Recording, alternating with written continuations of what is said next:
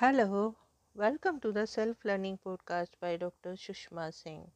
Let us start discussion on Unit 11, Functional Classification of Cities, Commercial, Administrative and Pilgrimage Towns.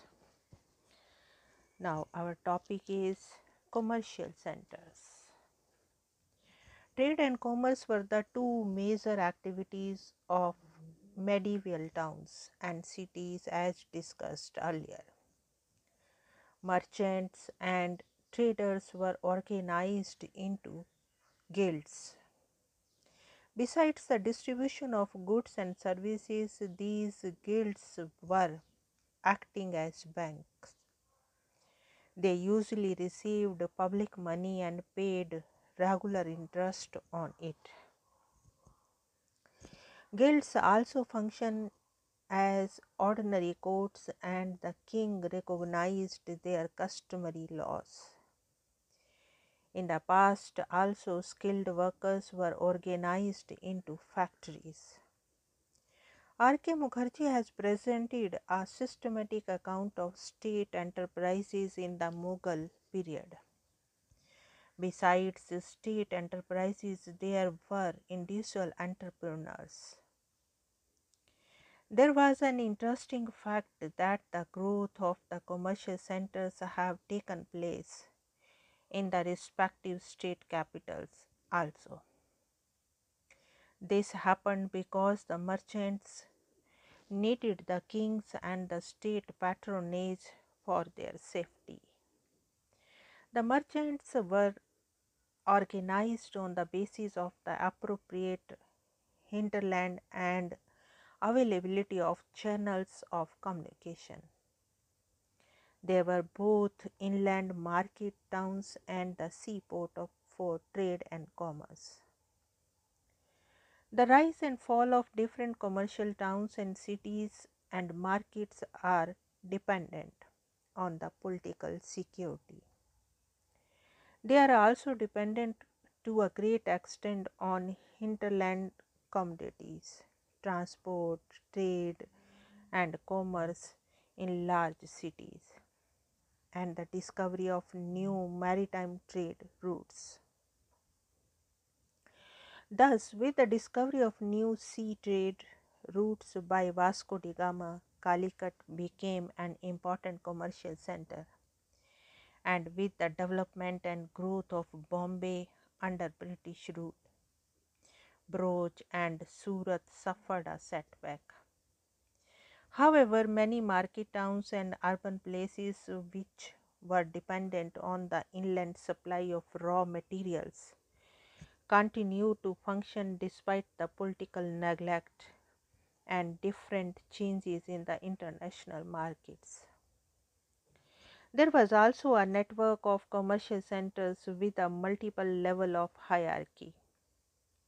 The commercial centers came up more smoothly with the political stability. Market towns and cities had a large number of merchants in contrast to the villages. Many craftsmen such as weavers, oilmen, smiths, shoemakers traded their goods and maintained contacts with both large market towns and the villages. The increased magnetization led to the consumption of some urban goods and adoption of the urban style of life. Today, the cities have the focal point for economic processes and activities. They exist and develop in terms of their commercial and economic activities. The cities provide commercial services to their hinterlands and the surrounding areas. The city offers a wide variety of goods and services, and these are sold and purchased both within and outside the city.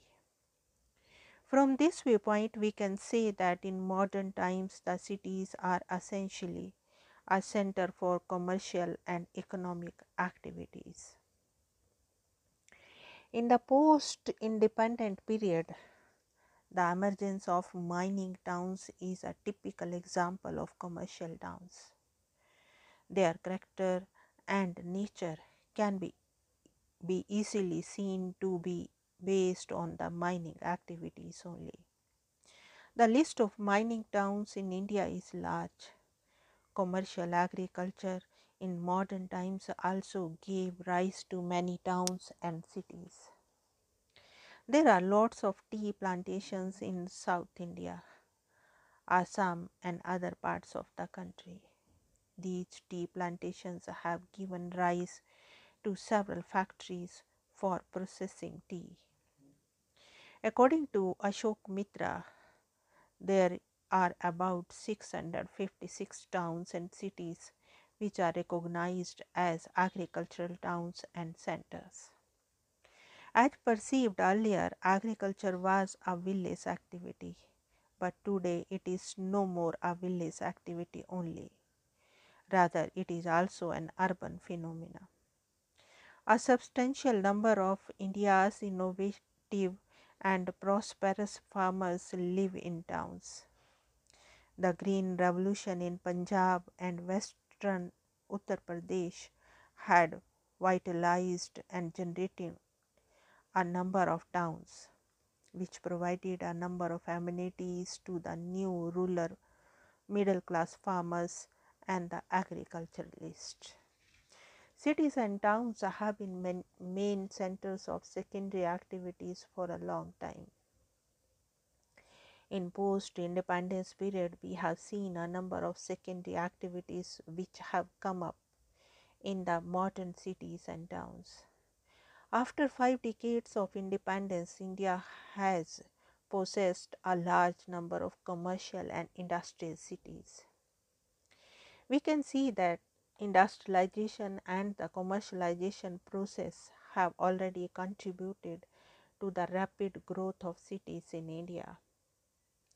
In the contemporary period, the main metropolitan cities like Mumbai, Kolkata, Chennai, and Delhi are the most important centers for commercial and industrial activities. Apart from the metropolitan cities, we have other port cities like Visakhapatnam, Cochin, Surat, etc., which have been prime centers of commercial activities. The other such cities are Ahmedabad, Kanpur, Pune, Bangalore, and Hyderabad. The emergence of Hyderabad and Bangalore are the two recent examples of the commercial and industrial cities which have emerged in recent times due to their commercial and service industries. Bangalore and Hyderabad are famous for their software industries worldwide. On the other hand, the growth of the territory sector also contributed in a different way to the city growth. In everyday city part of city, territory activity is meant for the city's own population. The role of tertiary sector in the city growth and development is very important in contemporary time. The city and the countryside interact more closely today than ever before. The range of tertiary sector and the activities has expanded to include educational institutions, hospitals, cinema houses, courts, banks, and other financial institutions. Thus, we can say that the contemporary towns and cities are acting as service centers for rural areas. There is a daily movement of people from rural to urban centers for these tertiary services. Thus, we have seen how towns and cities are acting as centers for all the three levels: primary, secondary, and the tertiary sectors.